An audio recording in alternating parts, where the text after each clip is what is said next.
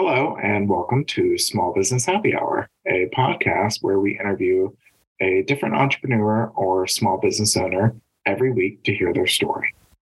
We chat about their business, passions, struggles, and all things small business. Oh, and we drink with our guests during the interview, hence the happy hour. I'm your host, Derek, founder of Yoga for All Humans, a fully online yoga studio. And I'm your host, Holly, creator of the blog The Bitter Lemon and author of many books. We are so happy you're here.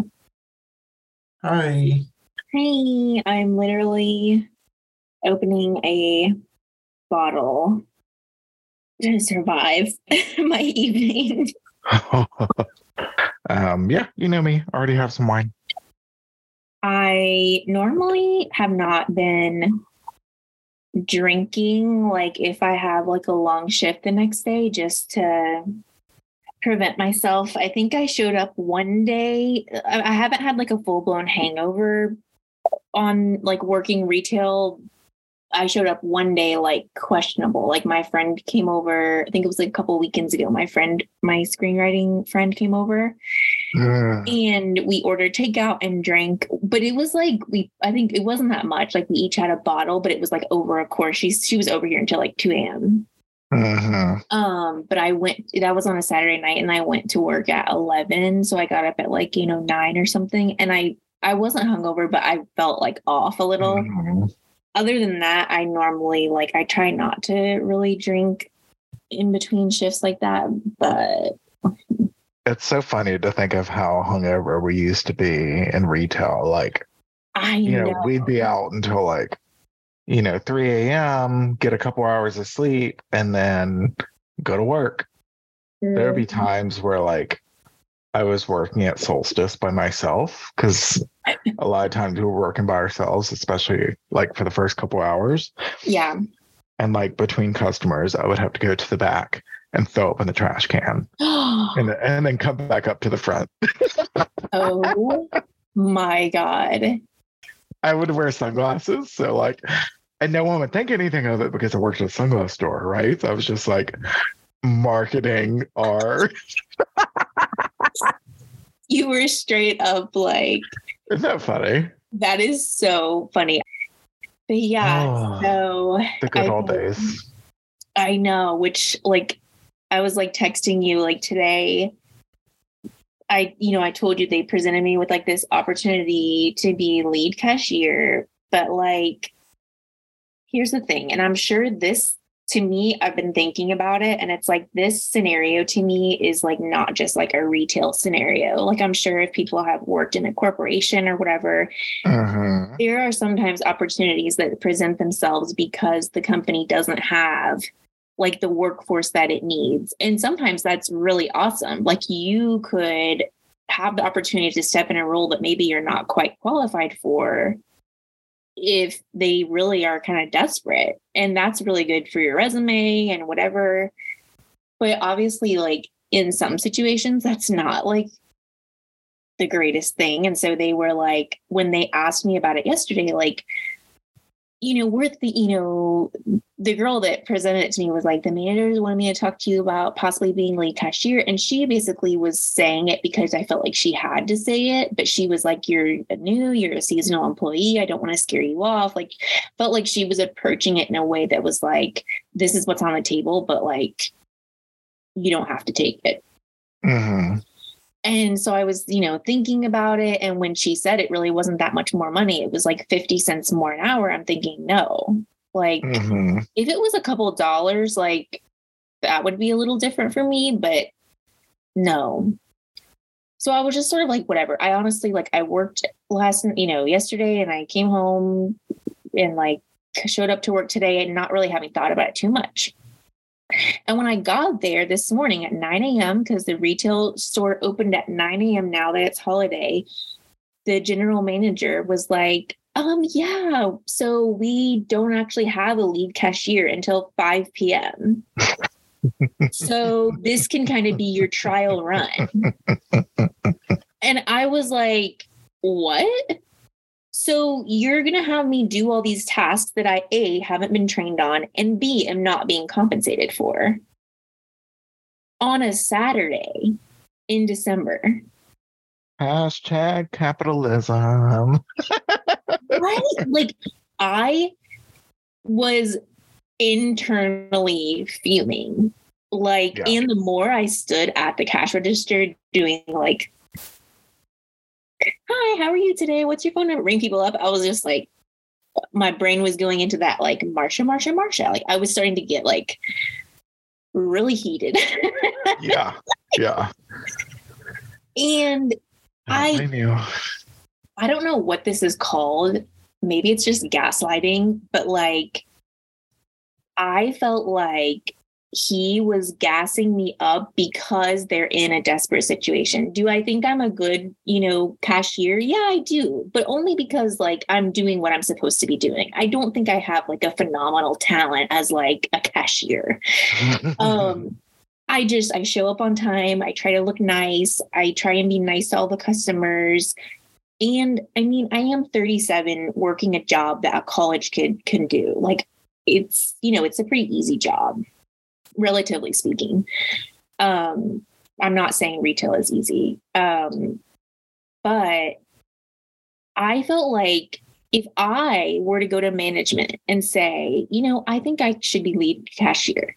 And if they weren't in this situation, I think they would not give me a second look. Does that make sense? Because so all day that general manager kept coming up and being like, how are you liking it? You're doing such a good job. And I felt like he was just doing that because they're desperate. And I'm really sensitive to like that sort of like, I'm not someone who needs acknowledgement in that form, especially when it's like not something that I see is valuable to me. Like, I don't see that job position as like valuable to me. So it's like for him to gas me up over it, I just wanted to be like, can you stop? Like, and when I said I'm not liking it, like that's what I told him when he came up and said, oh how my are God. you liking it? I said, I'm not. He flipped his script so fast. Really? He's like, why? Is it just too busy for you? And I was like, no, I just don't like it. And to me, like I feel like you're pressuring me. Like, I never said I wanted it. He didn't talk to me the rest of my shift. Oh my God. No, I would call that gaslighting because it's like, I mean, we're too old to be manipulated by those tactics. Right. We've lived, we've learned, but that's how it works. Just like you said, like if you were to go to them and say, I want this position, not necessarily going to happen. But now that they need you, they're going to make you feel like really important and like you want to take it. And like, like that's classic gaslighting to me. And just sit there and be like, why? You're doing such a good job. Okay, well, you know what? I don't even care if I'm doing a good job. How do you feel about that?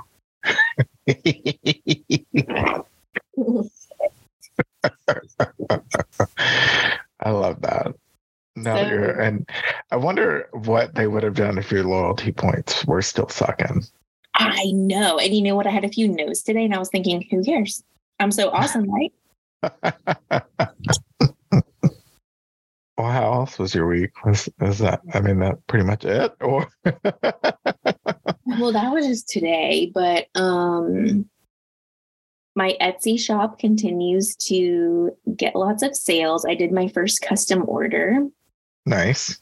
Which my plan was really to never do custom orders for that shop because the whole idea is like a set it and forget it type thing. So someone messaged me. I have these like different bucket lists. I have like I have about 40 different ones on the site right now. And he was like a business in Austin. No shade whatsoever. I think he possibly worked at Yeti. I wanted to ask, but I didn't. He said that like they were having a bunch of employees come to town for like the holidays. And he was like, I'm just wondering if I could, change up your Austin bucket list. I have an Austin holiday one, which he bought that one like as is.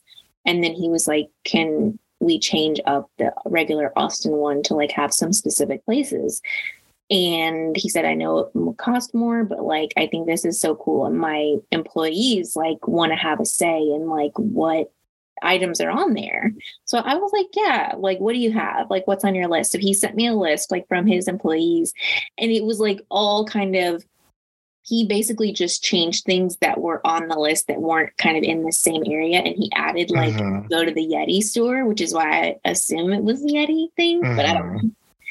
So I updated it for him and just charged him whatever amount I thought. It was still, everything in my shop is under $10. So I just charged him $9. And I was like, I'd appreciate like a 5-star review if you think that was up to snuff. And he was so nice. Like he loved it and left me a 5-star review. And I was like, cool. Like, it's honestly really neat to think that like, he's going to hand that out to like a bunch of people and they're going to like use that for their like company experience. So that's kind of cool. That's very cool. And that was cool of him to come to you to ask you to customize it rather than just like, you know, stealing the idea. Yeah. And he was like, he kept being like, is this out of line? Tell me if this is too much. Because when he sent over the list, it was probably like 10 items. There's like 25 items on the list, and it was probably about 10 that he wanted swapped. But I mean, it really didn't take me that long to make the switch. Plus, like, it's such fun work that it was like, it was one of those days that I was at home. Yeah. And I was like, if you don't like it, like, I can change it. But I put like a little like Yeti cup on there and like whatever random things. So, but then it was like on December 1st, I felt like all of a sudden people were buying like the holiday stuff. Like one day, I think I made like 6 sales, and nice. I've been keeping my phone on me while I work at the retail shop. And today while I was working, I could hear like ching, ching, ching, ching. I'm like, oh, yes. That's awesome. So yeah, the one thing people might be interested in, I uploaded a new item this week that is a cocktail list, and it's holiday themed cocktails, and it's kind of a multi-piece product. The first thing that you get is all of it's digital. The first thing that you get is a really visual, like a cute holiday theme. It says holiday cocktails on the top of it, and it has like 10 different images of cocktails, and then it has the name and like what's inside each cocktail, but it's just general like vodka, soda, orange liqueur, whatever, not like the actual measurements. But if you want to just print that, put it on your bar cart, whatever, you can do that. But it also comes with the exact recipes and instructions on how to make each one. And it comes with the PNG files of all of them. So if you want to literally cut and paste them into a Word file and make your own holiday menu, you can do that. So I was just hung up on how am I going to bring this to fruition. And I will say, I wanted to make the cocktails themed with holiday movies, but Etsy is so strict about copyright, rightfully so, as they should be. But if you get your account dinged, like, you could get your shop shut down, blah, blah, blah. So I was like, so the cocktails are themed, but they are so creative because I didn't want to put like the name of the movie. Yeah. But I might do like a contest. Honestly, maybe I'll do it on the Instagram for the podcast. Like, if you can tell me all 10 movies, you can have it for free. You have the file. Oh, that'd be cute. Yeah. Because some of them are so creative. Because I just had to be like, okay, some of them are obvious. So I called my mom and I was like reading them to her. I'm like, can you get the cocktail kind of goes with the movie, and the name of it obviously does. But, and then you just upload it and Etsy will tell you right away, yes or no. And so it was like one night at like 11 o'clock, I uploaded it and I was like, and it went through. I was like, gotcha. That's hilarious. They're going to hear this podcast and be like, it has been brought to our attention. But someone already bought it. So, and they gave it a 5-star review right away. So I'm like, okay, maybe I'll do more. I'll do more like themed cocktail lists. Yeah, that's very cool. So yeah, that's kind of my week, honestly. Nice. Not too shabby. Yeah, it was a pretty good week, you know? Not bad. Yeah. My week, I had a very long work week, even though it was short. Like this was my Friday off, like my every other Friday off. Yeah. But I don't know. Maybe it was just coming back from Thanksgiving this week. Oh, yeah. It was just like a struggle just getting through every day. I was like, oh my God. I have always felt like after a holiday like that, like even if it's just like a 3-day weekend where you get the Monday off. Yeah. I've always felt like those weeks were harder for some reason. Yeah, I don't know why, but it really was. I was like, damn, I thought I'd feel more rested, but it was just a struggle. So Friday, by the time I was off, I had to go give blood that morning. And you've known my saga with gay men not being able to donate blood. Yes. So anyone listening, if you weren't aware, gay men are men that have sexual relations with other men, rather, within the past 3 months, cannot donate blood because they're considered a higher risk for HIV, which statistically speaking is valid, but they test the blood. You know, there's a lot of things that go into it that make it a lot of homophobic bullshit. Yeah. They are introducing something. I saw something recently where they may be changing it again because it used to be a lifetime ban. Then it was like a 1-year ban, and now it's a 3-month ban. Right. And so I saw something recently where they may be changing it to where there is no ban if you're in a monogamous relationship. And I was like, how are they going to prove that shit? You know, like. Right. And like, honestly, I just don't understand. Like, I mean, obviously I do understand why they're doing it. Like, not understand like it's right. Understand, like, I get that they're trying. It's like a homophobic thing because straight men would be out here. Right. Belonging all over the place. Yeah. They're not asking heterosexual people if they're in a monogamous relationship. No, that's what I'm saying. You know? Yeah. It's fucked up. So we'll see. But maybe I can donate blood eventually. But I do have to give blood every 2 months. Did I tell you about this? Where it's like therapeutic blood thing. So that's the irony of it all, is that I've been pissed off. Therapeutic blood donation? Yeah. I'll explain. What do they do with it? They dump it? They just dump it. Yeah. Are you serious? Yeah. Oh my God, that makes me sick because honestly, like, I personally am so terrified of that. Like, I'm sure I probably could donate blood, and I know it's something very, very good that they need, but like, it is a struggle for me to do the blood panel because of how I feel about it. So the fact that they just dump yours is disgusting. Yeah. And that's the annoyance of it all, is that like, I have no issues. Like, I don't have any like, you know, queasiness. I don't have any negative side effects. Like, I'm the perfect candidate to give blood. Okay, so wait, what is the therapeutic thing to say that? Yeah, so that's the irony of it all, is that I've been pissed off about not being able to donate blood for like 10 years. I post about it every year. Yeah. Because there's a memory that comes up on my time hop every year, because they used to have blood drives at Lamar whenever I was working there. And I would just get pissed off every time because they would have blood drives at work. And like one time the woman. Okay, that's like fucked up. Not saying it's like Lamar's fault, but like, what if people asked you about it? And they did. There was one time where the woman organizing the blood drive was like in our like community kitchen area. And she was like, "Good morning, are you giving blood today?" And like, I was fucking pissed. And I was like, I would if I could. I can't. I'm gay. I know. I was like, what if I could? And then she like just made a face, and I was like, I shouldn't take it out on her. It's not her fault. No, but that's like, what? I mean, these are the things that come up in situations where you think they're not going to come up. Exactly. So I started seeing a new doctor like 6 months ago, and she did like the most like comprehensive blood work I've ever had done to like look at all kind of different things, you know, in my blood within my body.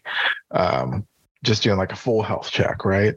Yeah. And one of the things that she discovered was that my red blood cell count is like really high. Not to the point where it's like super dangerous, but apparently if you have like elevated red blood cell counts, it could put you at a higher risk of things like blood clots and strokes and stuff. Okay. So it was so cute because she made like a video recording going over all my results, like talking about each problem area. And she was like, well, this one's easy because there's a therapeutic solution to this. You can just donate blood every other month, and that would keep your red blood cell count under control. And I was like, actually, I can't. She was like, I forgot about that. My apologies. And so she was like, let me figure it out. So my doctor went out of her way to find a place in Austin for me to go and give blood where they'll like take it and discard it, like you said. So it was like a workaround solution that she found for me and set me up with them. So that was, she's a good doctor, obviously.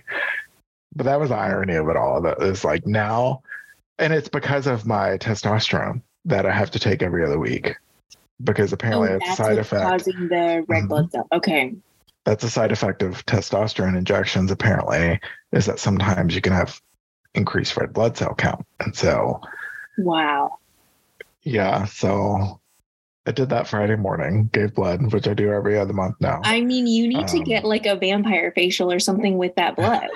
Right. Because it's just being tossed. Uh-huh. That's nuts. It is nuts. Mm-hmm. Yep. Okay. So that was my Friday morning. And then my plan was to be productive Friday. And I was productive for a couple hours. And then my friend Lauren was like, do you want to have another movie day? She was the one that I was doing the Sex and the City rewatch with. So yeah. I was like, sure. So we did that for a few hours. So how far are you now? So we're like halfway through season 2 now. Okay. And good God, Charlotte annoys the fuck out of me now. Like, she always did, but now I'm like, come on, Charlotte. Yeah, I've gone through such different like feelings with Sex and the City over the years, because obviously when I first watched it, like I loved it. I loved Carrie. Samantha has always been like my favorite, but I really like enjoyed watching it. And then I feel like I went through a period where I really couldn't watch a lot of sexual content on TV. Like I was just having like personal issues. And so I would never watch like reruns or anything, Sex and the City, anything that was like sex content. And then I think I saw like a few episodes and it's like, oh, I just can't stand Carrie now. I can't either. Honestly, I can't stand most of them. Awful friend, and just so much of it is just like, ugh. I don't know. And I tried to watch the reboot because I was like, I watched all the rest of the season and I got so emotionally invested with that scene of freaking Mr. Big dying. I cried. Yeah. And then when it came out that he's like a sexual predator, I was like, okay, fuck it. I'm not watching this shit. Like, I'm just done. I can't stand Carrie. I don't even like Sarah Jessica Parker as a person. So like, I'm just done. And like, Samantha's not in it because of Sarah Jessica Parker. We all know. Yeah. So it's like, no, I'm not. I think I watched 2 episodes and I was like, I'm done. Yeah. I've been watching the new season. I'm like on the fence about it. If they were to not continue producing it, I wouldn't care. But if they do, I'll probably still watch it. But it's been interesting to do a rewatch and just kind of like shift my perspective and just like, I don't like any of them except for Samantha at this point. Yeah. No, I love Samantha. Yeah. I feel like the first few seasons like definitely have just like some funny moments and like some gems in it. But as it progresses, like it's just becomes so problematic. Yeah.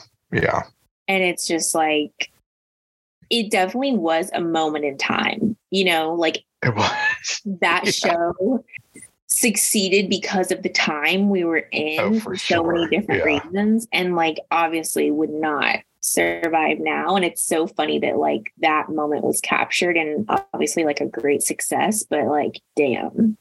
Yeah. So other than that, I've been slowly getting my Black Friday clothing shopping in. Oh yeah. Did you order? Oh yeah, you did, because you went to the outlet mall and turned around, and so you ordered stuff online. Correct. Right. Okay. So I ordered a bunch of stuff from the Gap just because like I know how it'll fit me, you know?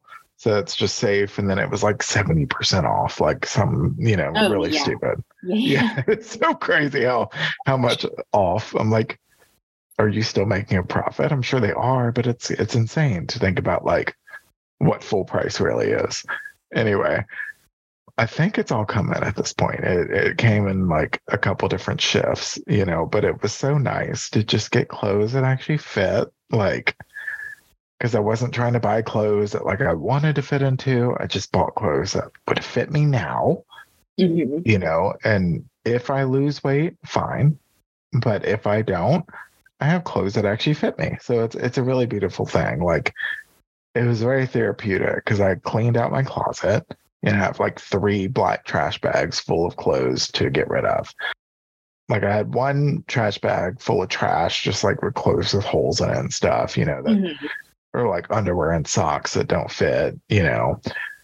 So like literally a trash bag full of garbage, a black trash bag of clothes I hope to be able to sell to like Plato's Closet, and then 2 black trash bags to donate to Goodwill of all clothes that don't fit me anymore. That's how much shit I had in my closet from like basically the past decade that I was just like not wanting to let go of, because I mean, it was all nice stuff, you know? Yeah. And, but it's stuff that I just probably won't ever fit into again. And I've been on like a self-acceptance journey of, you know, accepting my body for what it is now. And it's so funny because I know that like self-perception is very different than like other people's perception. Yeah. And like, you know, I think I view myself, you know, like really negatively, but I don't think other people see me that way, you know, like I don't think other people are just looking at me and being like, oh, that fat fuck, you know? Like, no, yeah. But that's how I see myself. So I'm just having to shift, you know, my personal perspective. Yeah. Which it's hard. That was very like therapeutic. It is hard. So yeah, and then the weight issue is like a whole nother thing, because I feel like for me, even still, like I've been gaining weight for years and I still sometimes am like, why?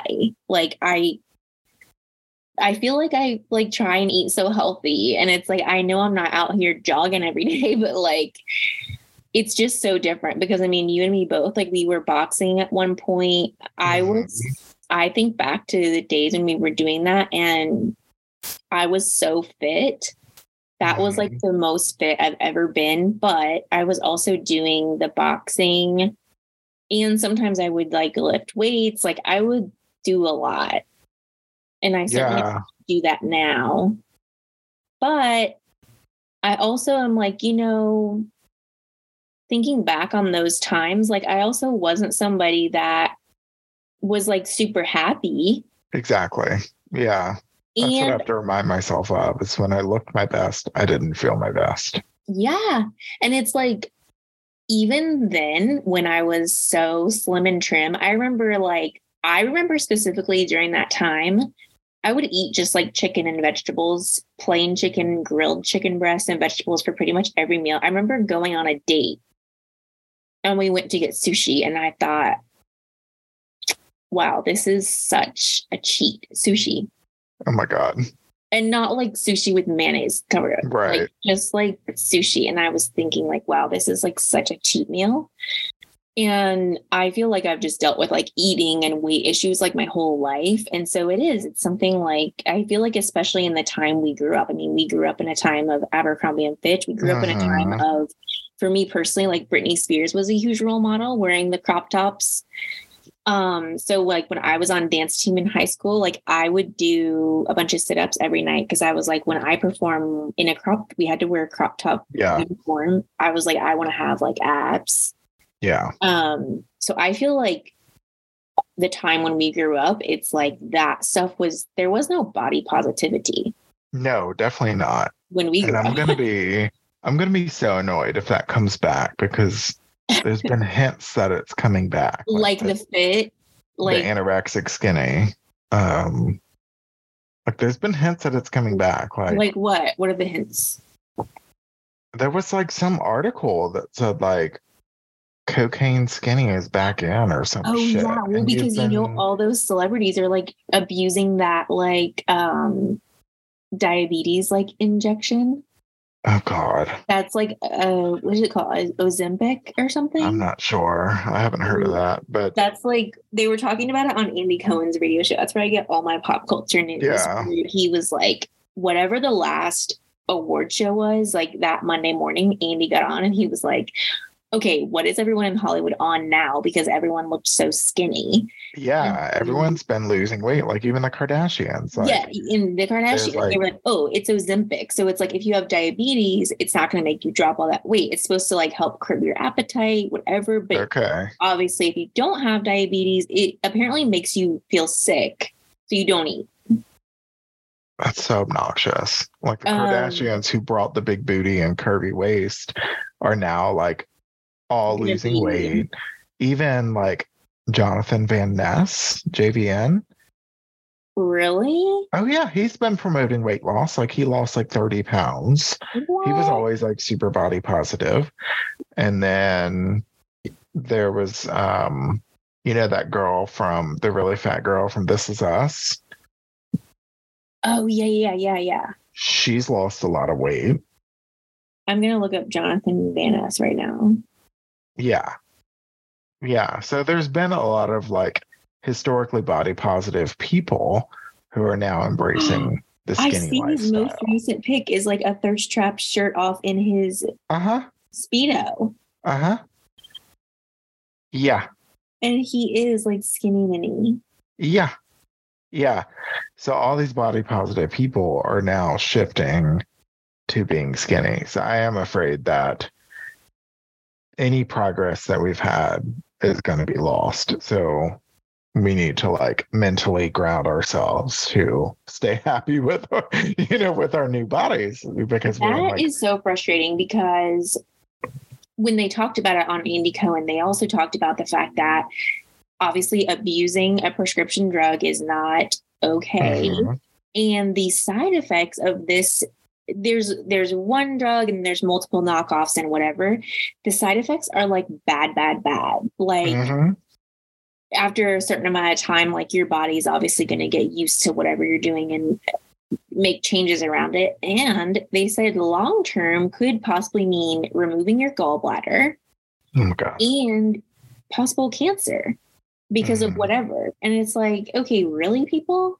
Like, yeah. Yep.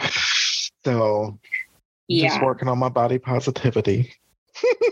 Yeah. I mean, yeah, it's crazy, but I definitely think like obviously not having the clothes in your closet that don't fit, because it's like that is not good. Getting clothes that fit feels good. And I think, knowing like healthy is not necessarily look a certain way, Yeah.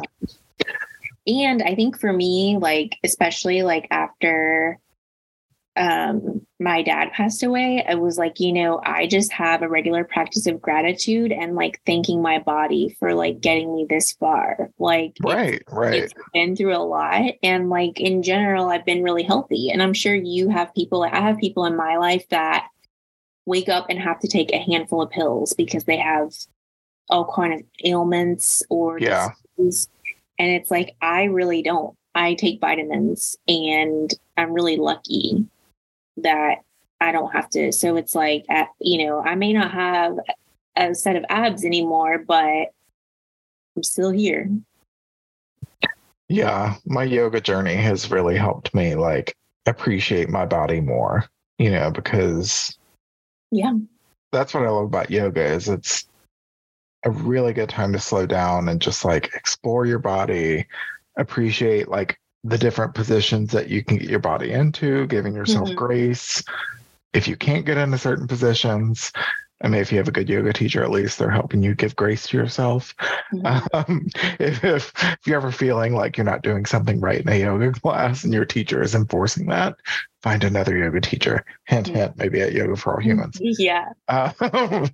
But that's what I've loved about my yoga journey is it's really helped me connect with my body as like something I need to appreciate more and take care of, regardless of like how it looks, because how it feels is what's more important. Yeah, definitely. It's Yeah. I've always had yoga teachers that like I always remind myself like, oh, if you try and do something like it may not be in your practice that day because it could be something mentally, maybe it's just not your day, whatever. And it's like just noticing things in your body instead of like judging it. Yeah. That you may not be able to do this pose or that pose. So I definitely think yoga goes hand in hand with that. Well, speaking of things that make you feel better, our next guest is a good segue for that. Yes. Alexis. Yeah, hair is a really good way to take care of yourself. Like, I mean, obviously for me, I'm bald, so there are limitations. I will say, so our guest is Alexis, and she's been my stylist for 7 years. Ever since I moved to Austin, she's been my stylist. And one thing I will say is like my mom has always, I don't know if she realizes it or not, and she'll listen to this and hear it, but she, taking care of yourself has always been a priority, and not for vanity reasons, simply because like that's just important. And like getting your hair done, growing up, it was like we are never missing doctor's appointments, but we're also never missing a hair appointment. Like that's something to invest in yourself. And then later when I became a journalist, I remember I wrote about this like family owned salon that had kind of taken on the owner, the guy who started it, passed away from cancer. And so his wife and son kind of kept the legacy going. And so I interviewed them for a story, and they said, hair styling is one of the only remaining professions where you are allowed to like not only like touch your client, which sounds a little odd in today's world. Yeah. But you also connect with them, like you're spending time with them. And your hair is such a big part of your physical like appearance, your confidence. And so that's something like that I've thought about so much. That was when I still lived in Louisiana, so that was years ago. But when I came here, I really needed someone to color my hair because I've had my hair colored for years. And I literally just looked on the Ulta website, and Alexis' name, Alexis, was the first drop down option. So I picked her because I just needed somebody. And I remember going to her, and she was doing the coloring really regimented.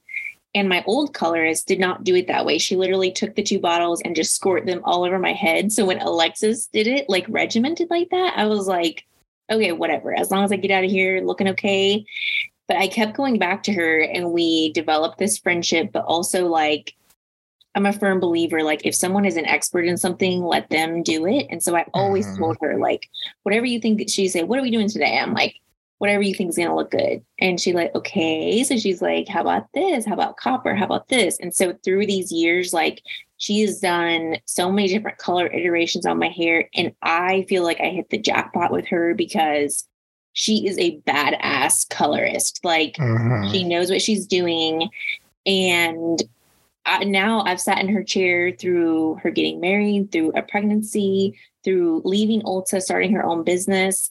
And we talk about, all these personal things. She came to my house during the pandemic to color my hair over my kitchen sink. Like she's my hairstylist, but she's also my friend. But it's like, it's such an interesting, like, I feel like that is, unless you're someone that regularly gets your nails done or regularly gets a massage, you really don't have those like intimate like relationships with a business owner.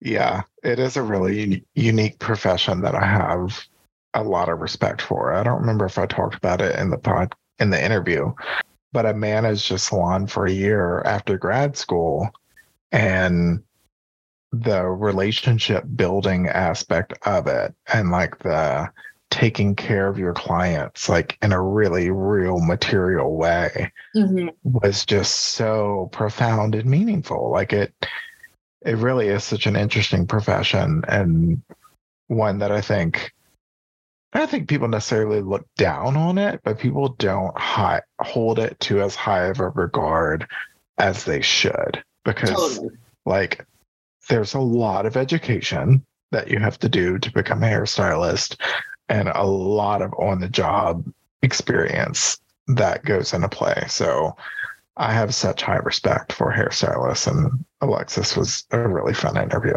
I did notice that since working at Ulta now, the people have to come to the cash register to check out, and they do the tip. And we have the salon, which offers hair services, and we have a brow bar, which offers brow services. And I noticed that the tips, even though a brow service is probably around $30 to $45, people will usually tip more on a brow service than they would on a $60 to $100 hair service.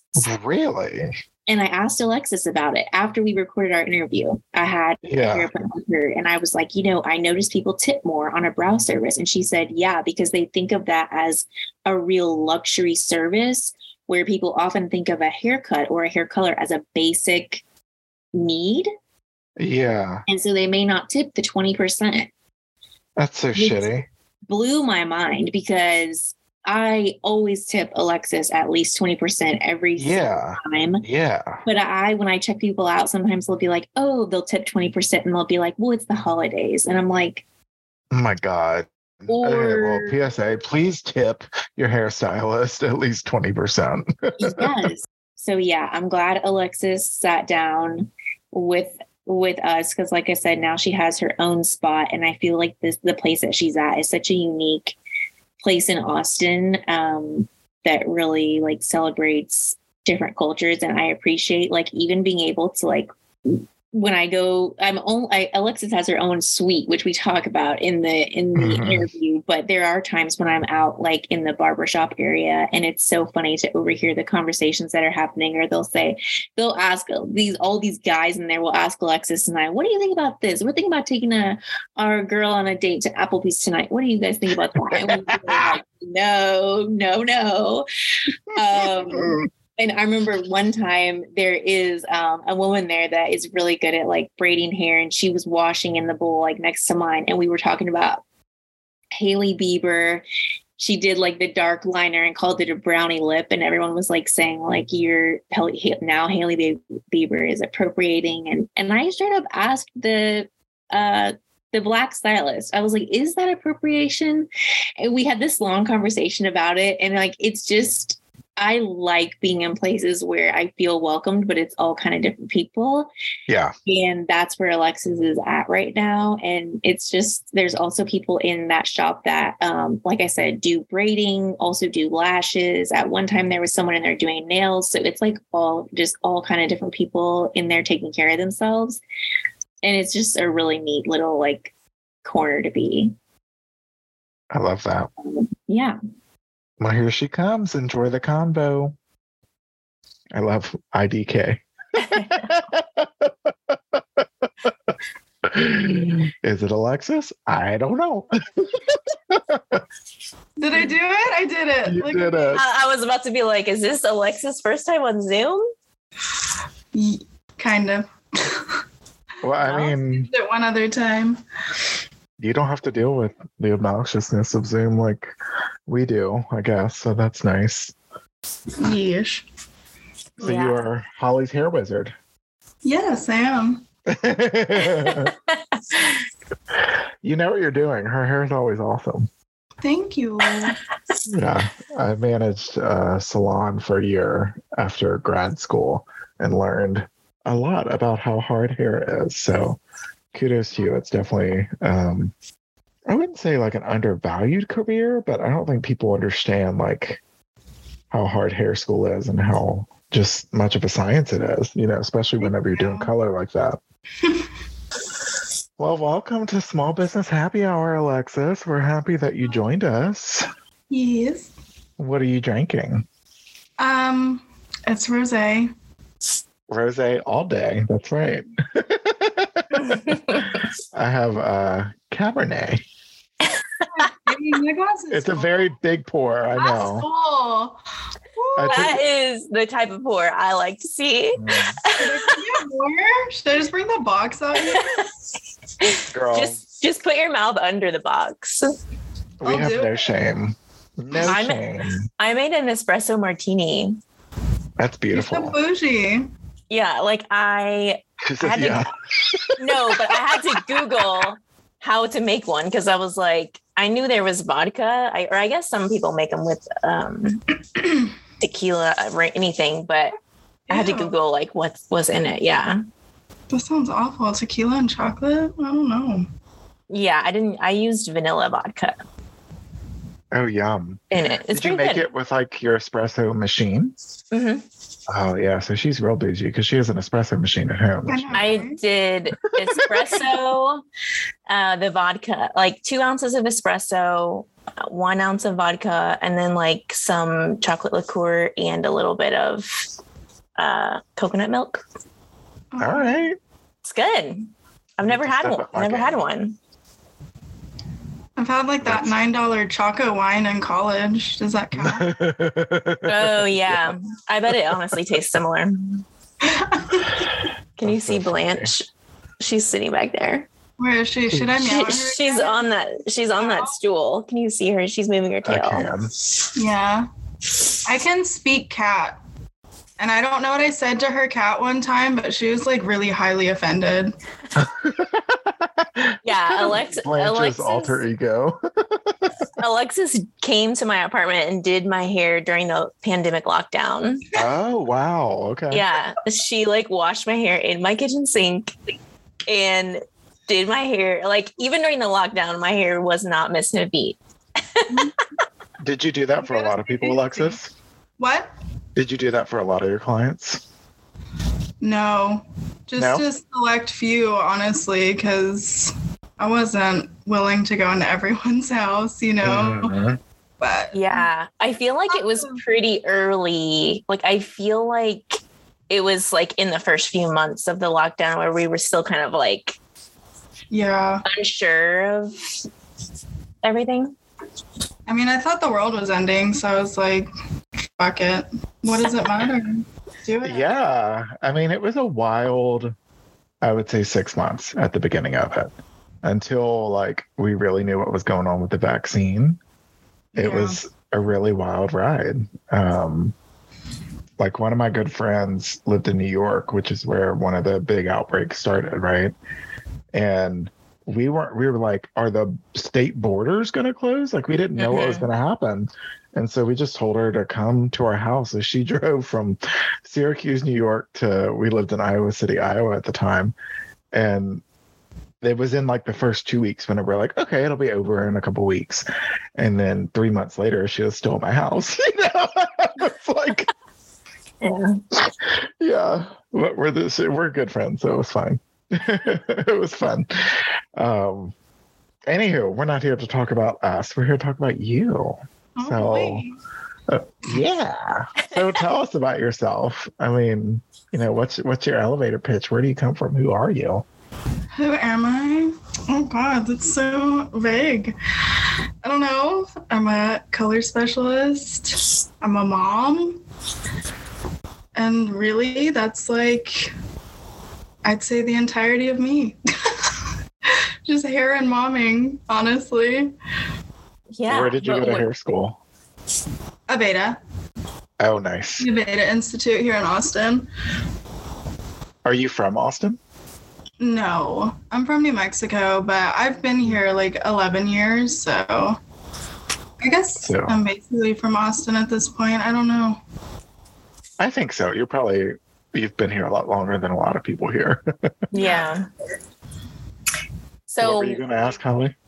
Oh, just after you tell us your like career journey, like after you finished up at Aveda, like what were you thinking you were going to do and where did you end up? Well, after I finished Aveda, I actually up and moved to LA randomly because I thought I would like it more than Austin. I wasn't even doing hair out there.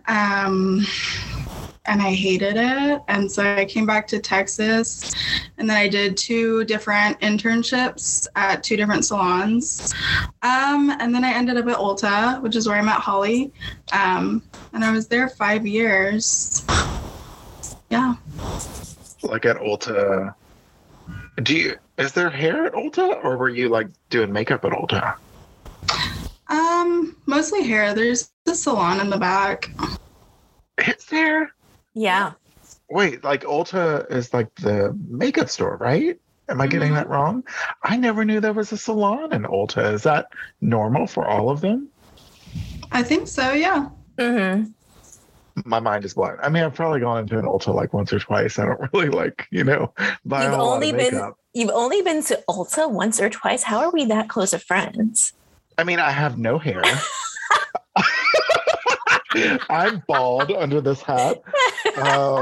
And I've been wearing MAC blot powder since I was 18. So. Yeah, you are a MAC girly. Yeah, I've had the same concealer and blot powder since I was 18, so it works. Ulta has a brow bar, like they do the brow services like from Benefit, and then they have a separate like salon. You can get your makeup done there. And I believe you can do like facials, some sort of limited like other services. I don't think they do that anymore since COVID. Yeah. Anyway, so you worked at Ulta for 5 years. Yeesh. I don't even know how I ended up there, to be honest. But when you were working at Ulta, like, first of all, like, what did you like about it? What did you not like about it? I did learn a lot when I was there, mostly from experience. And like, I did learn a lot about numbers, like the financial side of the business, which was good. Everything else was kind of hellacious for me because I don't know, like you were treated like a number. You're extremely limited and they were always trying to push product, which is why you ended up at that kid's birthday. Oh, yes. It was just, it was too pushy. And when we weren't busy as stylists, they wanted us out on the retail floor, like working, doing whatever, but like you didn't even get paid for that. You were doing it for free because it was all commission based. So like everything was just for the sake of Ulta and the corporation. And yeah. Yeah. And I would assume there's a certain type of clientele that goes into Ulta, gets their hair done at Ulta versus like other salons. Yeah, I mean, honestly, that depends on your price point. But like when you start like at a super low price point, right? So that's when you get all the crazies and the weird incidents and stuff like that. And you kind of work yourself up. But I mean, I got to elite stylist. And like, even at that point, like my success was still capped. You know what I'm saying? Control all your prices, what you can do. Like I couldn't offer all the services I wanted to offer that I do now. So there was still just like a ton of limitations. Do you mind sharing what your commission was at Ulta? Oh boy. So, if you sold product, you got. Well, or no, like your services, like whenever stylists are commission based, they like you charge, whatever you pay actually them. Make the Correct. Okay. Yeah. So it depends on your level, and also the number of sales you hit for a week. When I left, Like you had to hit at least $901 a week to get any type of commission, or else you got minimum, basically. Oh my God. Yeah. And that was only 40%. So, oh God, I can't remember. But basically it depended on the sales you brought in. I know if you get like $2,001, like they had to tack that extra $1 onto it. It was like 55%. And then they would give you 70% if you hit $3,000. But at in a Ulta's week price point, you can't do that without literally murdering yourself. right. Because Like, at the never time, taking a okay. they didn't even offer extensions. So it's like So what's the most expensive thing someone can get at Ulta? probably a full highlight. And I think the price was like, I want to say $165, which Yeah, for that's a a good- full highlight is that's- like, cheap. Yeah. oh yeah. Mhm. For a lot of effort, it's very cheap. Yeah. For a lot of effort. And I mean, well, I mean, you like have kind of like a niche in color, but when you were working at Ulta, were you still mostly doing color, or were most people like cut and color cut? I was very much still a color person, Yeah. but now I get to do more fashion colors, I feel like. And I'm doing extensions, which is, you know, I love extensions. I can do that there. That's crazy. I didn't know they didn't do that. Mhm. I think now they do because they've realized everyone wants them now. So they've had to like hop on board. But at the time they didn't. Or maybe like my last few months there. I don't know. I've mentally blocked a lot of Ulta. That's what I you was have there to for do. the health insurance. Oh, well, at least you had health insurance. That's good. Yeah, that's nice. So when did you decide like, okay, I'm gonna go out on my own? So I hit like whatever level you could as a stylist, right? And my next goal was to be salon manager because I've always like wanted to be in education. I'm still thinking about it now, like teaching a few classes. But when COVID hit, so they could save a bunch of money, they fired all the salon managers. And they made it so you didn't have to have a cosmetology license to run the salon. They had the retail managers doing it. And it just made me feel really uncomfortable because, like, they don't know anything about hair, anything. And basically, they took away my end goal. So I was like, I'll just manage myself. But I had always wanted my own thing, you know? That was just like my jumping point. Like, okay, it's time. Like, you need to just stop overthinking it and do it. Okay, so once you decided like I'm out of here, how did you go about like figuring out where you wanted to like set up shop? Oh God. No method to it, honestly. Like, I had known a few people that worked for Janine before. You know, you were my client before it turned into the Connect. And like, yeah, basically she just offered me 3 weeks free to get my foot in the door, to get set up, to get my business running. And it wasn't that far from Ulta, so I knew like my clients would be okay with the drive. That was kind of it. Yeah. Can you explain, like, for people listening that don't understand like how a setup like that works? Like, you like renting a booth or however you do it?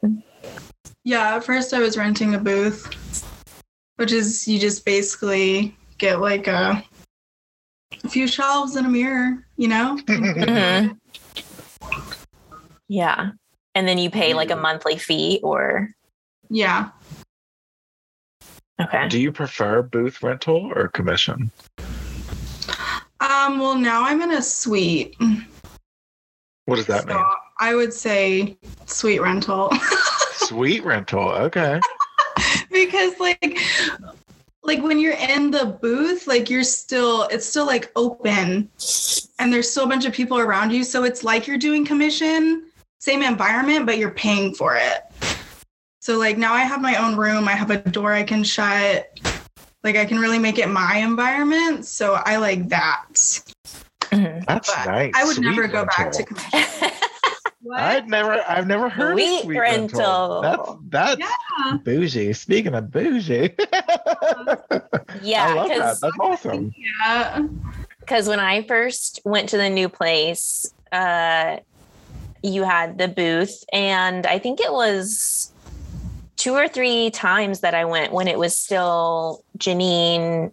And it was, I guess, on the days that I went, like there weren't that many other stylists in there. And then it switched over to Connect. So tell us about it. Is it ATX Connect or Connect ATX? The Connect ATX. The Connect ATX. Okay, so tell us about that, because I think it's so unique. Oh boy. Well, the way it turned into it was weird, honestly.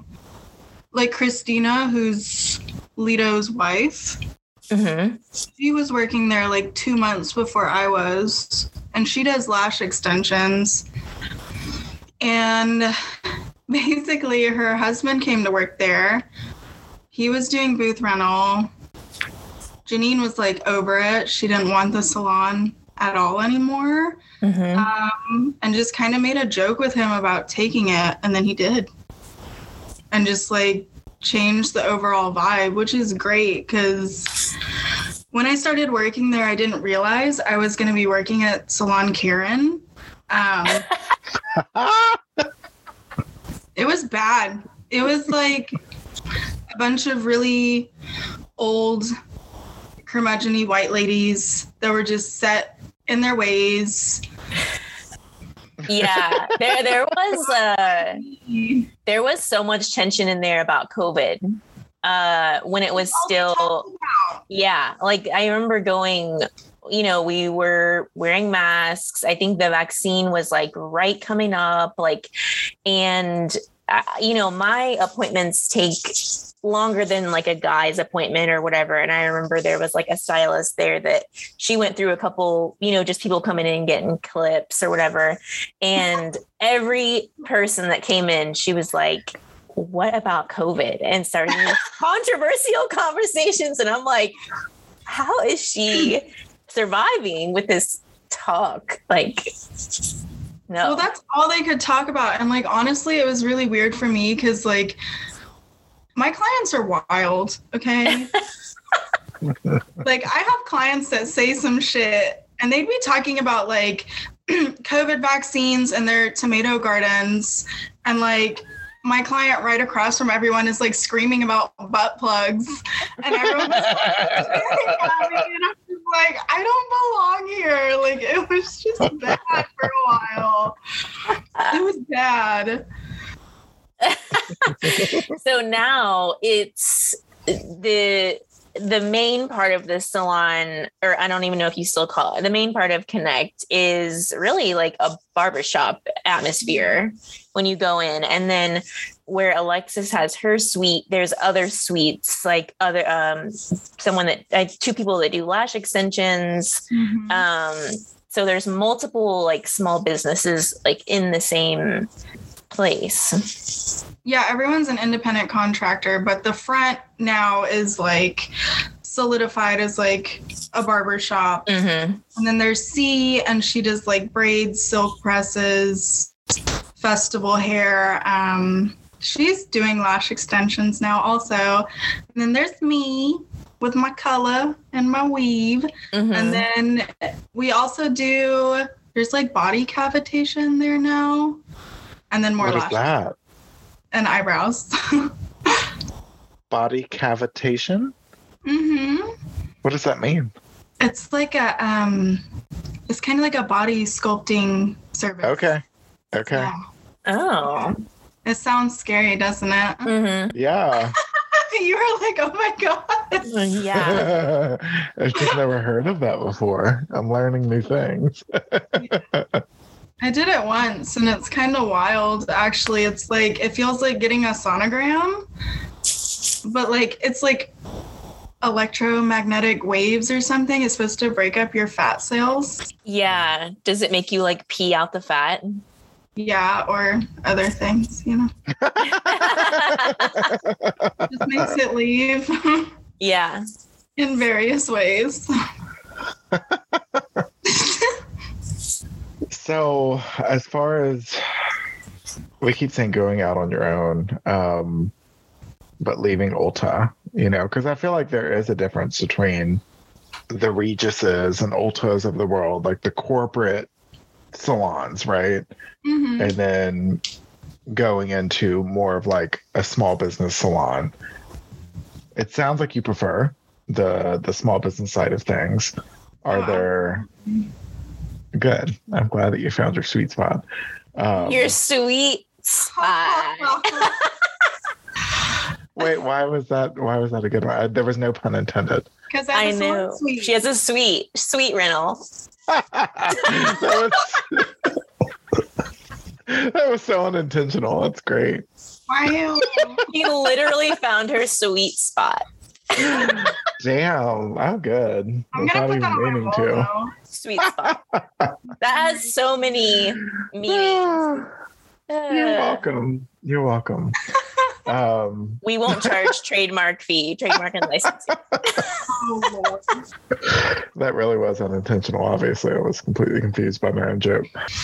So what would you say, like, are the advantages and disadvantages of, you know, doing your own thing?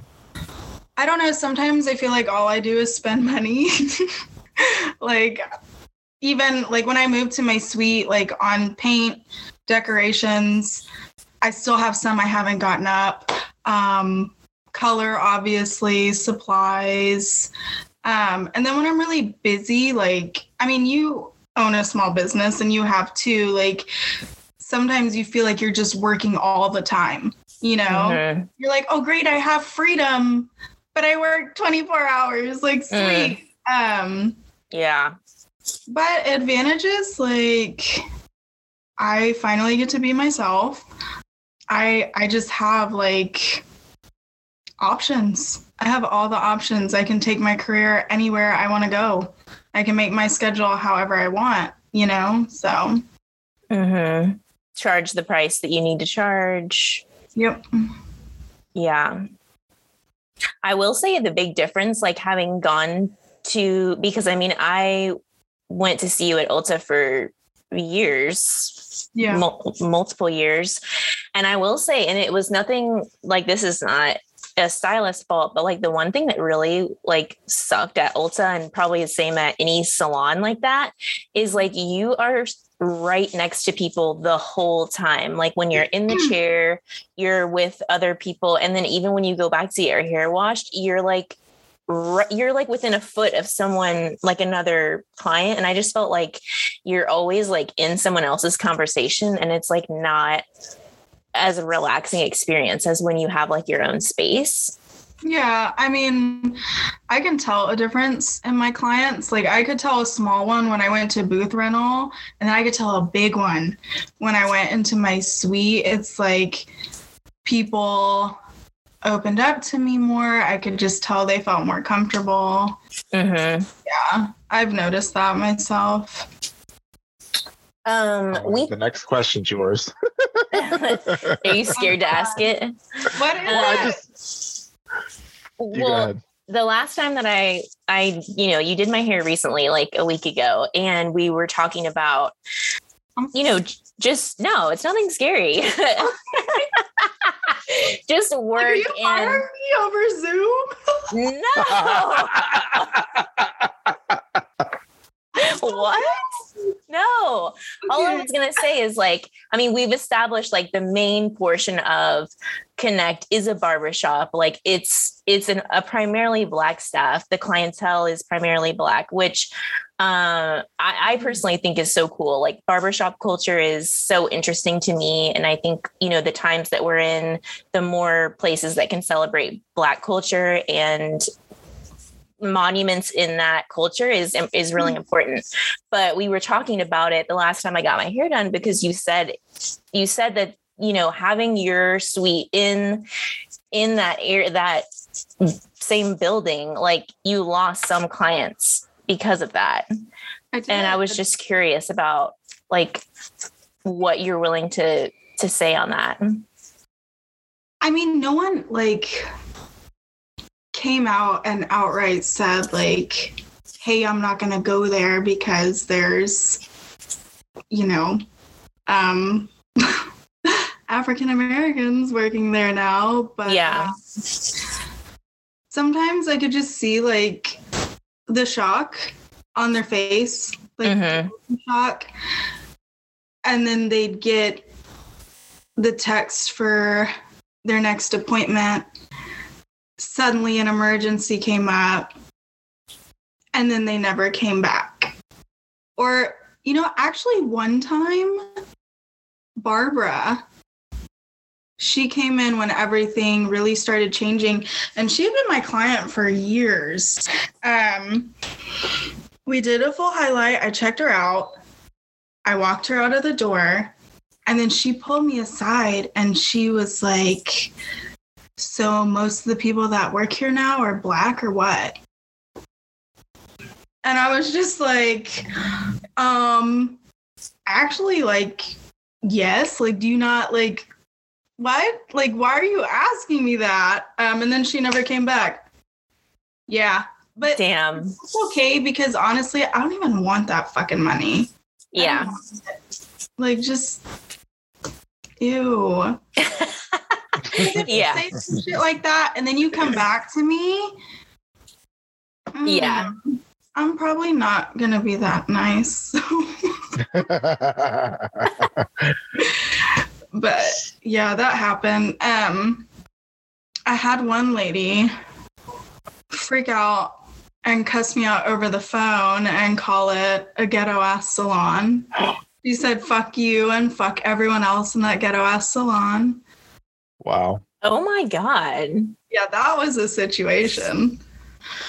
So it was just a few clients, but yeah, it wasn't a mass exodus. But still, I mean, that's just like honestly something I wouldn't even think of.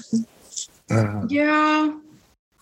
And I didn't feel like I attracted people like that. Right. At all. Especially because I usually have wild ass hair. I have like facial piercings. I have tattoos. Like, I don't look like a Trumper. You know what I'm saying? Well, that's a good segue. Sorry. Because can I get in trouble for saying that? No, please say whatever the hell you want. We have no censorship here. No, but I'm glad you mentioned Trump, because it's not a reflection on you that you had clients like that. Because one of my good friends who is also a stylist, and she worked kind of in a conservative salon in Baton Rouge. 2016 was a hell of a year to be in the service industry. Good God. That was whenever you learned a lot about people. And she learned, you know, a lot of her clients were bigots. And she was like, what do I do? Like, how do I manage this? Because like, they're my clients, but now I don't like them, you know? Hey, bigots need haircuts. No, they don't. No, they don't. Well, they're not getting them from anyone good. They need inverted bobs.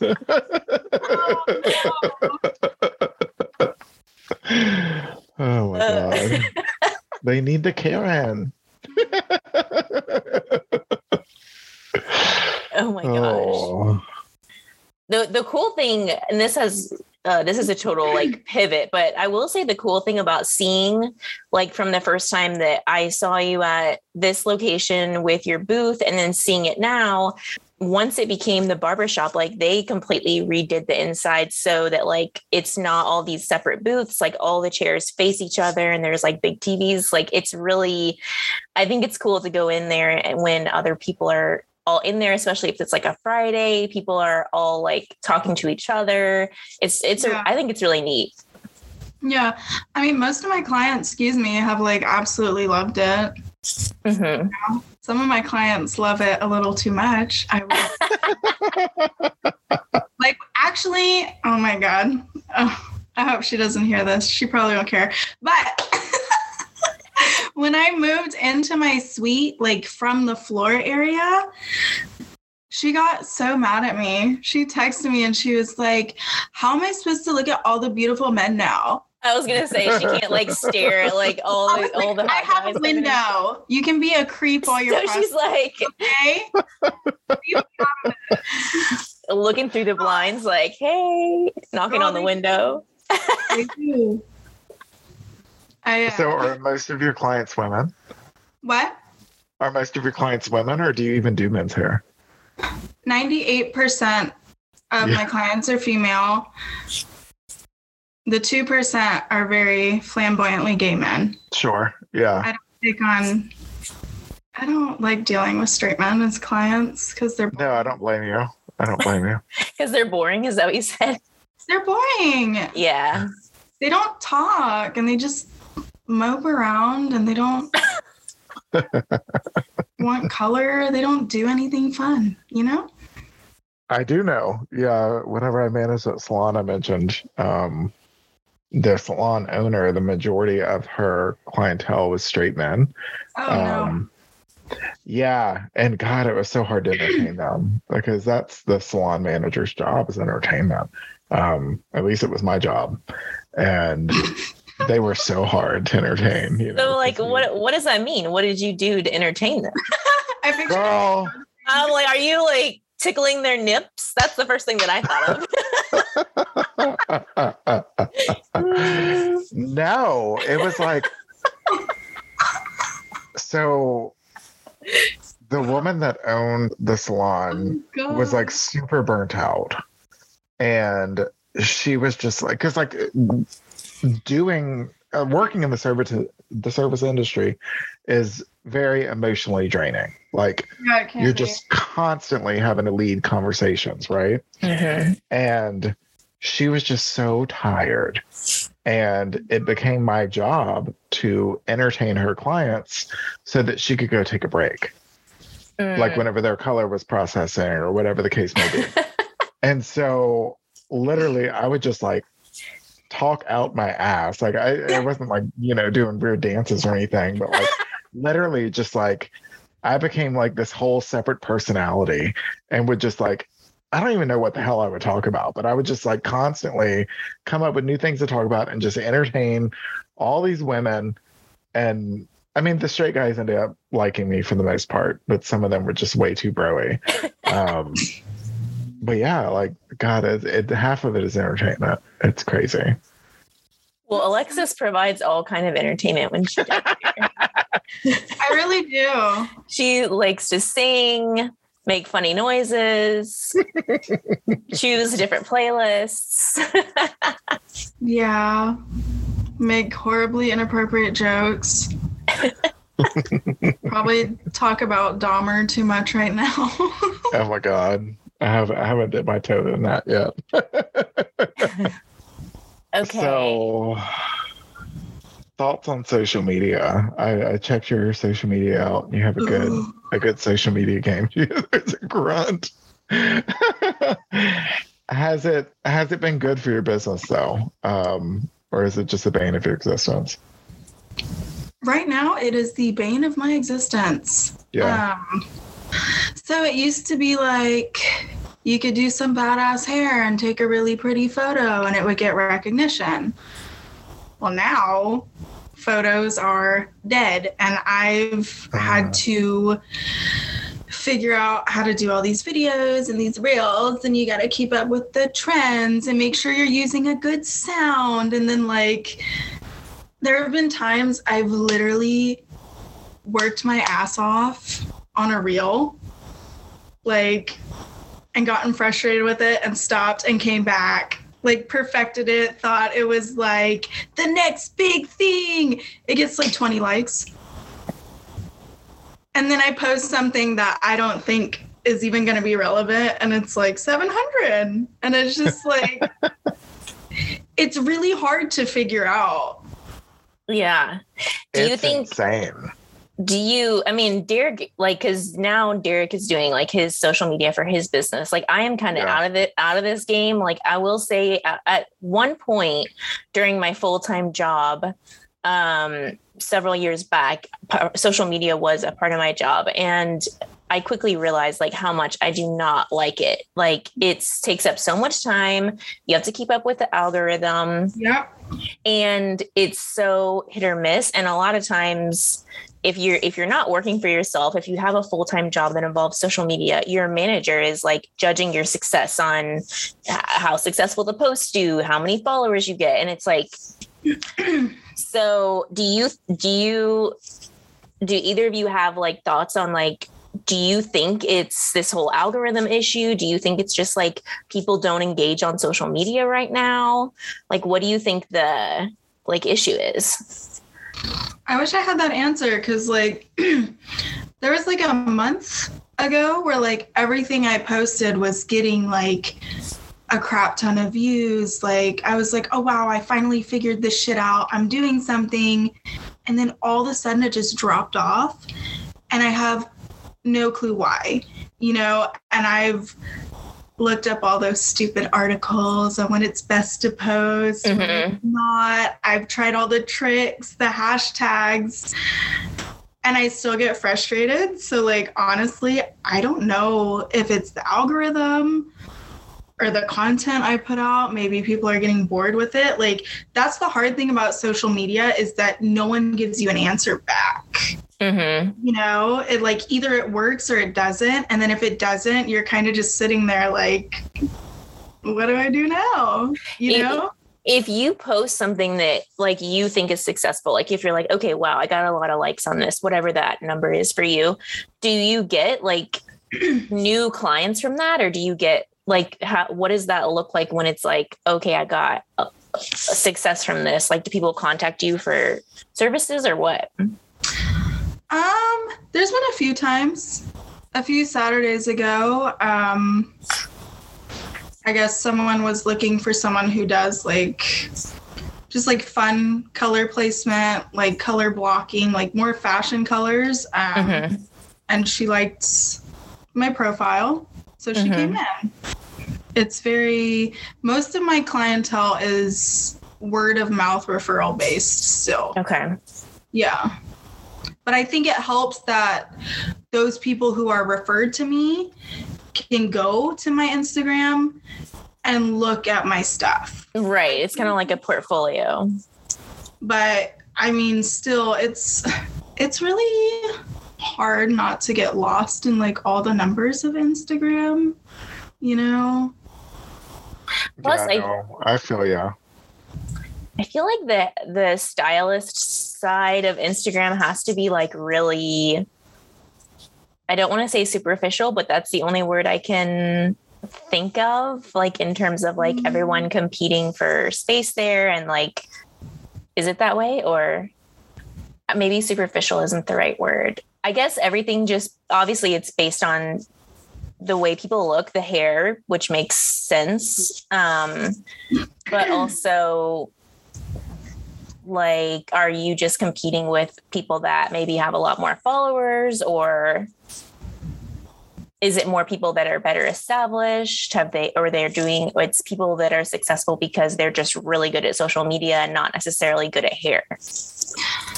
Most of the people in hair world that are really big on social media have probably been in hair for at least 14 years. Okay, so they've been around. A lot more experience. And then some hairdressers, I mean, there's this guy named Color by Carlos, and he's like making all these hilarious like comedic reels about hair. So a lot of people want that now. They like want to see, I guess, kind of like what we go through and what goes on in our minds. He's super popular, but he's just like constantly putting out like basically stand-up comedy, Yeah, but if you're not good at like, right. And if it doesn't come naturally to you, it's so hard, Yeah, I struggle with that as well, because Like I like try to figure out, okay, what's the yoga algorithm? And a lot of it's like performative yoga, which is not what my studio is. So social media is so complicated. Yeah. Plus there's probably a fine line of like making fun of videos, but you also don't want to come across like you're making fun of like your clients. Sure. I mean, that's what I overthink, but honestly, some people are doing it right now and they're getting a lot of notoriety for it. Mm-hmm. So that's interesting. I don't know. I just feel like with social media, it's hard to grasp because it's always changing. Yeah. You know, and like when you do run a small business, you already have so much going on. Mm-hmm. Yeah. So much going on. So then throwing all these videos and trends into it when you're already like exhausted sometimes, like it's hard. And you do it all for free. You're like, let me, spend these hours making all these damn reels. Another failed reel. I know. I get so pissed off if I like spend time making a reel and it doesn't get very many views. I'm like, ugh. I get pissed off even if I don't make a reel. Like I just post something on my social media, like not just if it's something silly, whatever, but like when I posted like I just got laid off, the number of people that didn't message me or do anything to be like, wait, what? I was like, okay, that's when I was really started thinking like, are people just passively clicking on by and like not even paying attention to all this stuff that we're putting out there? Because that's what it feels like.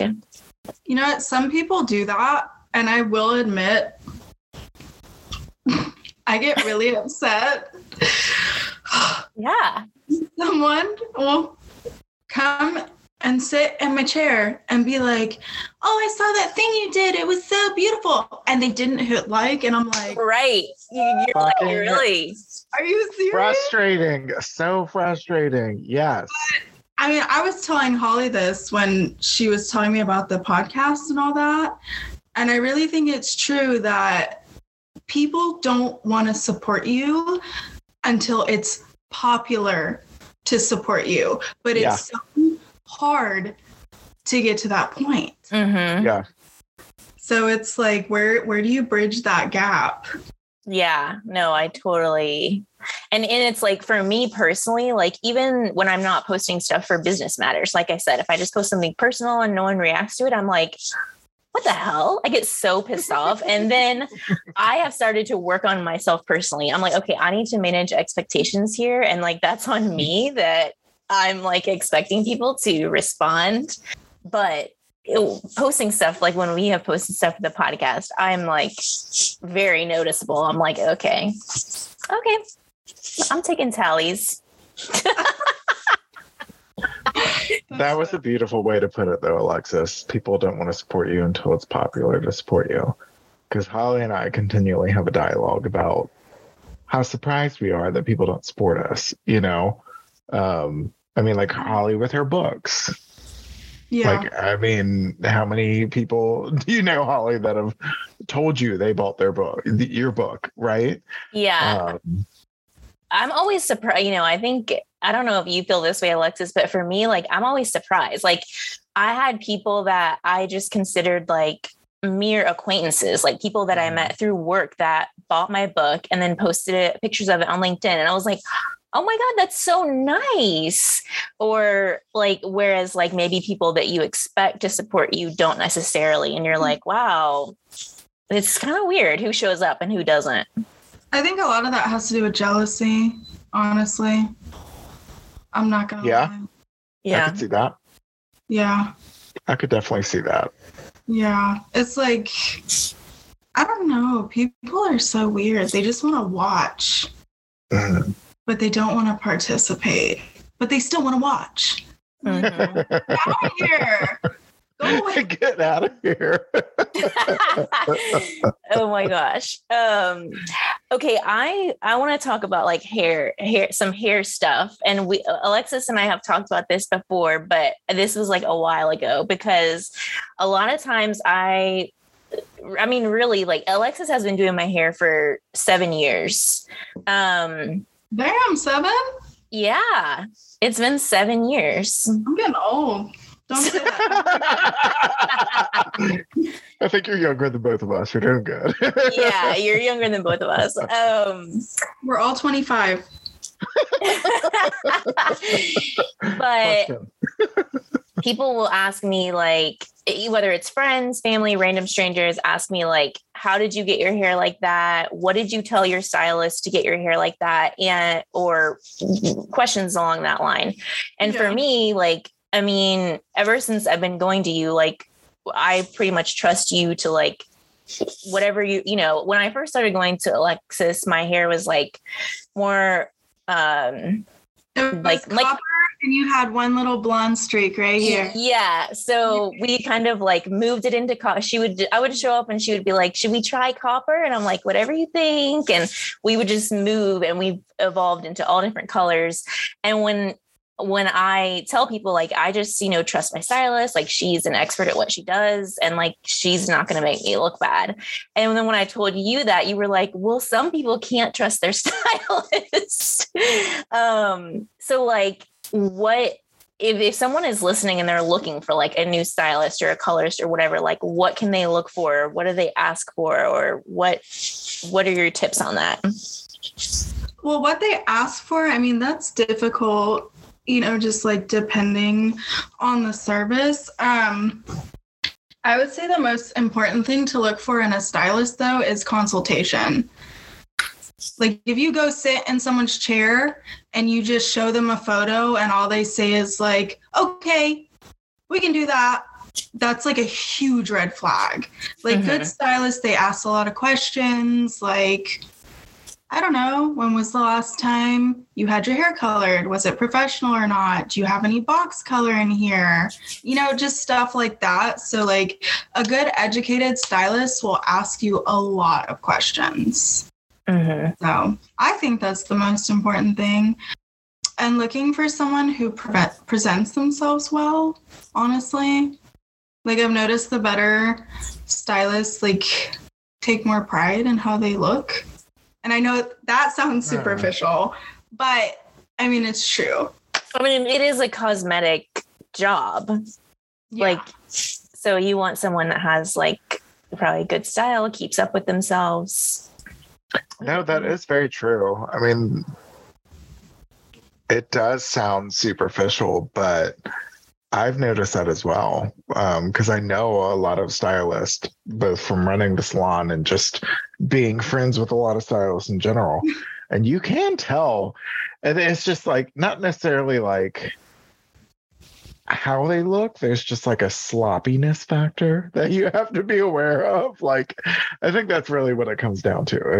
If your stylist looks sloppy, that's a concern. I feel like good stylists like take pride in how they present themselves. Yeah. That's a better way. Because I don't want my client to ever look at me and just be like, oh, you know, like, oh, this person's going to make me feel beautiful. Like, you don't want to do that to someone, you know? And what about like upcoming hair trends, color trends? Oh God. That pixelated hair is coming back. What is that?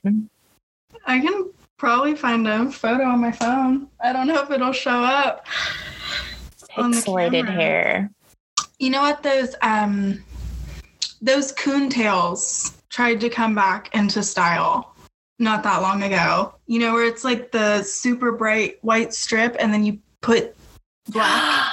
Yeah. Oh. Because that was like a Kesha. Kesha had her hair like that, right? Yeah, but I mean, that was like scene kid, you know, the whole like. Oh, yeah, that was a scene kid thing. Yes, it was. Yes, it was. Oh, I didn't know it was called that. And I feel like that's not a good name for it. Raccoon tail.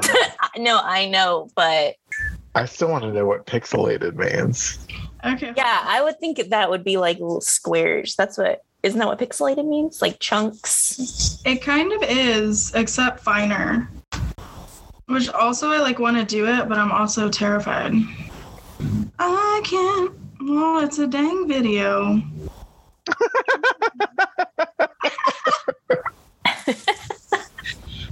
Do you think living in Austin, like doing hair in Austin, affects your business, given that, like, I mean, Austin style, like, I feel like more of the colorful hair is like trendy here.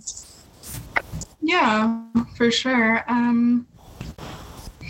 mean, obviously, if you had a salon, somewhere a little more conservative. Oh, I'd want to die. Like, I feel like... And that's the end of the podcast. Thank you all for listening. I couldn't do it. No. Please make that the preview clip for this episode. What would you do if you didn't have a salon in Austin? I would want to die. Listen to our episode with Alexis. Well, I feel like... So when I was at Salon Karen, and not like the Connect, right? Bro, like they all did the same brassy ass, yellow ass, 5 foils per section, highlights, like just cookie cutter hairdressing. And I didn't get into color for that. So yeah, if I wasn't in Austin, I wouldn't have the clientele I want, basically, Yeah. I couldn't do it. I don't think I'd even do hair outside of a city similar to Austin. Mm-hmm. Because I'm not doing just like brown root touch-ups and yellow highlights all day. I'll scream. Have you ever had any clients that maybe they want to do like a fun color, but they're nervous about it, or they're afraid about their work, or... Oh, yeah. A lot of times, but there's ways around that. What is the conversation? What are the ways around it? Usually my clients like that, we throw it here, way in the back. Mm-hmm. Yeah. So when they're on their Zoom meetings like now, they can flip it back. No one sees it. But when they go out, bada bing, pink, So, Mm-hmm. yeah. Okay. Or we do like, if I have a client who's blonde, but she wants to be like fun for a little bit, I'll just let her toner over process, and then she'll be really lavender. But like in 3 weeks, it fades out to blonde. Mm-hmm. So, Yeah, that's smart. yeah. That's cute. I love talking people to fashion colors. They're like, I could never do it. And I'm like, but you could. You could. And what about people that are like wanting to do something different with their hair, and they like see these like how-to videos on TikTok, and they're like, I'll just mix up some baking soda and whatever else and do it myself. My best friend sends me those videos all the time to piss me off. Yeah. See how mad I'll get. I don't really have people bring me those though. That hasn't happened. Yeah. But I see them and I'm just like, why? Or like the videos of people cutting hair with swords and fire. Yeah, that's so weird. Those are the reels that are trending. I was about to say, this is the kind of stuff you need to put in your reels, Alexis. Why don't you get one of those hair heads, whatever the hell they're called? Mannequins? And you can be like, mannequin, a hair head. I like that. A hair head. You all hair head. I'm calling you that next time you Every video you can be like, okay, here's what happens when you can do like a Bill Nye the Science Guy. Here's what happens when you mix this trending recipe on TikTok and try to color your hair at home. And then bam, hair ends up in flames. Okay, so we're signing up, right? When I bring out the fire, don't run. Don't catch my hair on fire. You're volunteering as tribute. But Holly's hairhead. if you have a hairhead waiting for me at my next appointment, I will gladly help you out. Oh God, no. Well, Alexis, we have taken a lot of your time. Is there anything we haven't asked that you want to talk about? No, I don't think so. And that's perfectly fine. We ask a lot of questions, so Yeah, but tell us, where can people find you online? Follow you. Lotus Beauty on Instagram. Pink Lotus Pink Beauty. Lotus Beauty. I do love that name. That's good. Thank you. Actually, funny story. When I changed my name to that, because it used to be, I think it was Salon Lotus. Yeah. I was bored with it, and I changed it to Pink Lotus Beauty. And one of my clients, Isaiah, texted me when he got the notification for his appointment, and he asked me if it was a euphemism for excuse me. So now, like, the running inside joke inside the whole building is like, like Pussy Power Salon. So yeah. I would have never thought that, but that is funny. That's great. Right? Pink Lotus Beauty.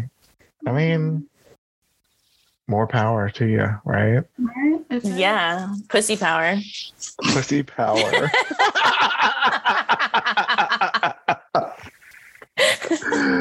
Oh my God.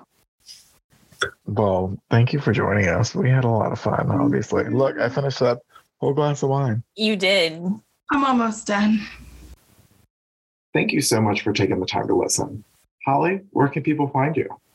They can find me on Instagram and Twitter at OrangeJulias7, also on thebitterlemon.com and on Etsy, Bitter Lemon Digital. And Derek, where can people find you? So I am on Instagram with my personal account at Yoga with Derek, and that's DEREK, spelled the correct way. And on Instagram for Yoga for All Humans, it is at Yoga for All Humans on Instagram, Facebook, and TikTok. Don't judge my TikTok game. I'm still learning. On LinkedIn, you can sync up with me, Derek Hagler, on there. And Yoga for All Humans has its own LinkedIn account as well. And of course, yogaforallhumans.com is the studio's website. Small Business Happy Hour has its own Instagram account at Small Business Happy Hour, or you can email us at smallbusinesshappyhour@gmail.com. Cheers. See you next Tuesday.